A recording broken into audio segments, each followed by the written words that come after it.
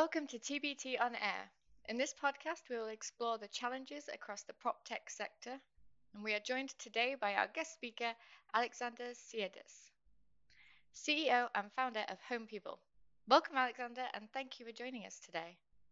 Thanks very much. Really happy to be here. Thanks for the time. To start with, please feel free to introduce yourself and give us a bit of background on your career and the creation of Home People. Cool. So I'm Alex. I'm actually Israeli. And like all other Israelis who end up creating a startup, I also served in the intelligence forces of the IDF, Israeli Defense Forces. I did that for 3 years as a commander as well. And unlike any other people out there, I was actually trained in counterintelligence. So I was trained to analyze people's profiles and personalities and determine whether they can be exposed to classified information, and if so, to what extent. I did that for 3 years. And then working in intelligence sparked off my interest in global affairs. So I moved to the UK to study PPE. And like any other student of PPE, I was active socially. I created an NGO around the Israeli-Palestinian conflict, and that paved my way to the Ministry of Foreign Affairs for Israel, where I served as a diplomatic representative of Israel at the UN. At UNESCO in Paris, did that for a couple of years, and then decided that if I want to become a good policymaker, I need to study a bit more. So moved back to the UK to do my master's at the LSE. And then I actually decided to solve the pain that I personally experienced every single time I was relocating from one country or market to another. And the pain that I had was that I was financially discriminated against for no good reason at all. And I was only discriminated because of the way the system works, that relies heavily, if not solely, on credit reference agencies to assess consumers' risk. So these are companies like Experian or TransUnion or Equifax that aggregate consumers' data by striking commercial agreements with domestic lenders and domestic utility companies. And so if as an end user, you're not engaged with one of those enterprises, say Barclays, you simply won't appear in the databases of the CRAs. And subsequently, you'll be invisible and financially discriminated against when you're trying to access basic products like to rent a property and pay for it monthly. And that's why we created Home People, so that we can actually give equality of opportunity for people, create financial inclusion, give fair access to every single person to be able to choose the financial product that they want based on their true financial abilities and credit worthiness, and not based on their credit file. And unlike credit reference agencies, the way that we work is, instead of aggregating consumers' data from other resources, what we do is we aggregate the data directly from the consumer. And then we apply unique technology to cross-reference and authenticate and analyze that data. And we're not only talking about open banking, but mainly we're talking about our unique fraud detection test that includes real-time decisions of documents analysis, behavioral analysis, data enrichment, and also financial algorithms are running on the consumer's transactions over the last 12 months. And we top this up with our really cool fraud database. It's called Heimdall, that instantly scans every single consumer that goes into our platform against networks of fraud. And then we actually confirm all of these decisions with trained human intelligence teams to make sure that we can actually clean up any false declines we actually have. And our tech basically allows us to do two things very well. One, create inclusion. We have more than 96% approval rate, which is 25% higher than any other company out there that does what we do. That means we actually give equality of opportunity to people to actually rent a property like they want, which is perfect.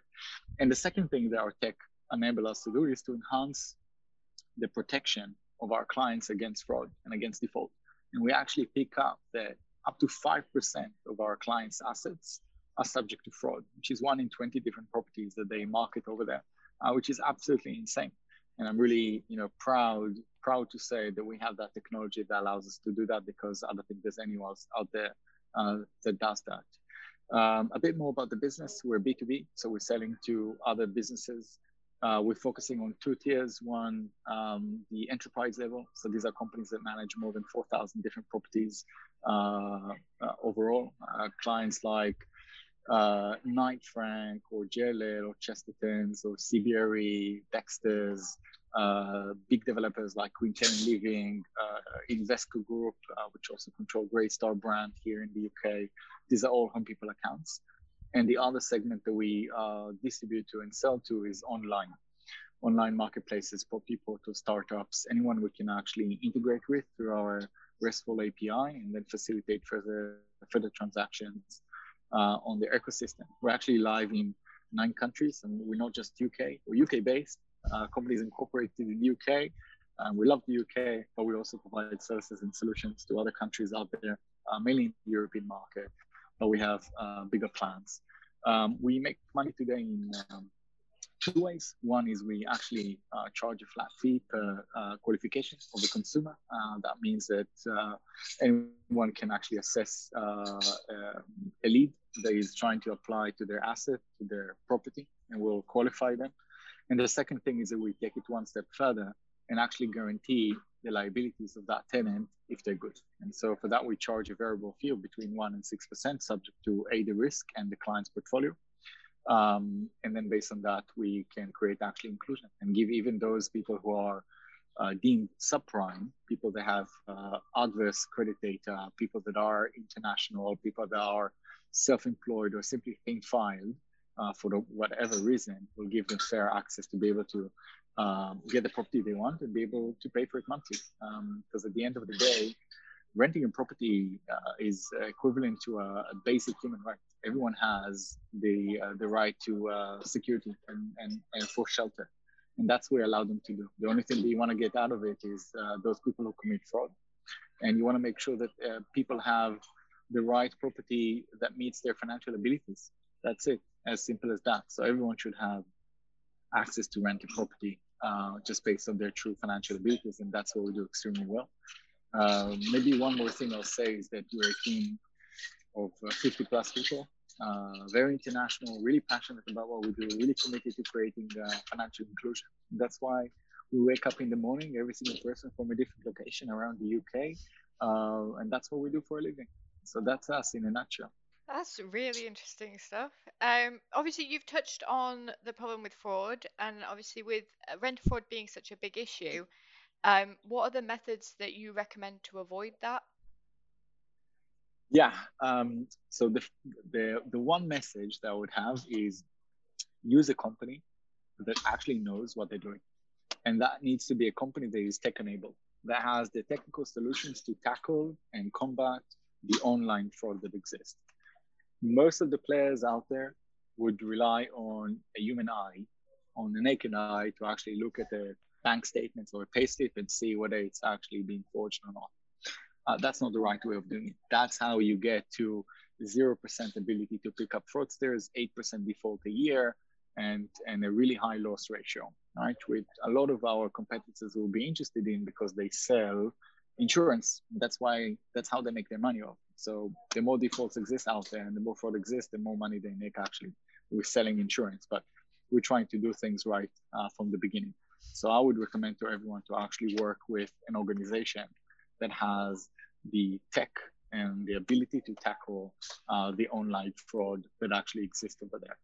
And we're not talking about, if we're looking at what are those solutions out there. So one of them can be a system that automatically can look at the metadata of documents and see what's the software that was used to creating a document, who created the document, when it was created, analyze the domain of people who are trying to give a reference as an employer or as an agent or as a landlord. We see a lot of new domains that are created just a few moments before the consumer or the tenant actually goes through the application. Try to capture and analyze the network of the tenant and the third parties when they engage with the system, and have really strong algorithms running on continuous transactional data and financial information. That's the story in a nutshell. Basically, then it's successful. Creating a database. I won't recommend anyone to create like a machine learning AI, a sophisticated fraud network database like we have.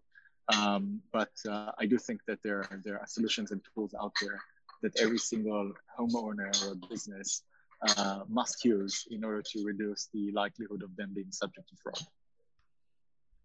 That's actually really helpful. Obviously, you mentioned people's right to be able to rent a property, full stop. And obviously, now moving into the post-COVID world and things slowly changing, really. The public are now facing a serious financial squeeze and may struggle in that rental market. Do you know any support structures that are in place to support them? Well, I can tell you what we're offering, right? What we're offering is the ability to for everyone to actually find a property. So even if they can't afford that property that they want, then we'll look at their actual risk, and based on that, we'll guarantee their liabilities towards the rent, right? So for that, we would charge a minimum fee of a minimum of 1% of the contract value, and act as the guarantor, which is extremely fair. It's about probably from starting from £80, right?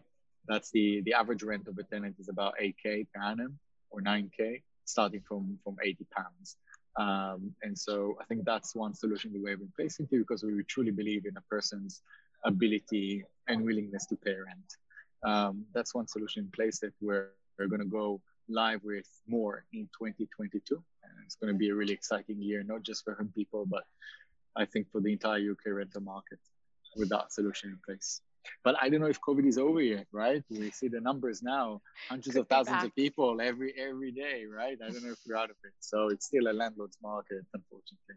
Or it's still a tenant's market, unfortunately, where they can actually control more because there's less demand. Well, with the hope that the UK will open back up again, do you know what effect would travellers, renters, and international students have on the availability of rental properties? Because I imagine they'll all be taken. Yeah, so it's gonna turn more to like a tenant market. There's obviously gonna be like properties for everyone. Just competition is gonna be higher. That means the landlords will be able to actually increase rent a bit, right? Up until now during COVID, they were unable to do whatever they wanted to do, so they had to either compromise on rent and offered some of the tenants rent reduction just so they will stay, or they need to increase rent by the normal 2 and 5% that actually they do. So now with more demand coming in, hopefully they'll have more power, and they'll be able to there'll be simply more demand for every single property that is out there, so that they can increase the prices, that they can be more selective. And I think actually, again, when you have more choice and more options, you need to make sure that you're making the right decisions, because it can be really costly for everyone. So unfortunately, it's going to be in the future, again, more competition. I think that also the work has changed. I think that people will not rent in the same way. We're seeing an increase of online solutions, providing people the ability to actually rent fully online. So it's a full online experience of viewing the property online and signing everything online, and not having to even view the property physically yourself, or go to the local letting agent to actually sign contracts. That's definitely something that's happening, and I think for that, also you need solutions that can actually do online screening, like what Home People is offering. Perfect. You've actually answered my final question throughout this interview. But do you have anything to add on how PropTech can help improve social inclusion, ensure renters, agencies, and landlords obtain the best outcomes for their rental process?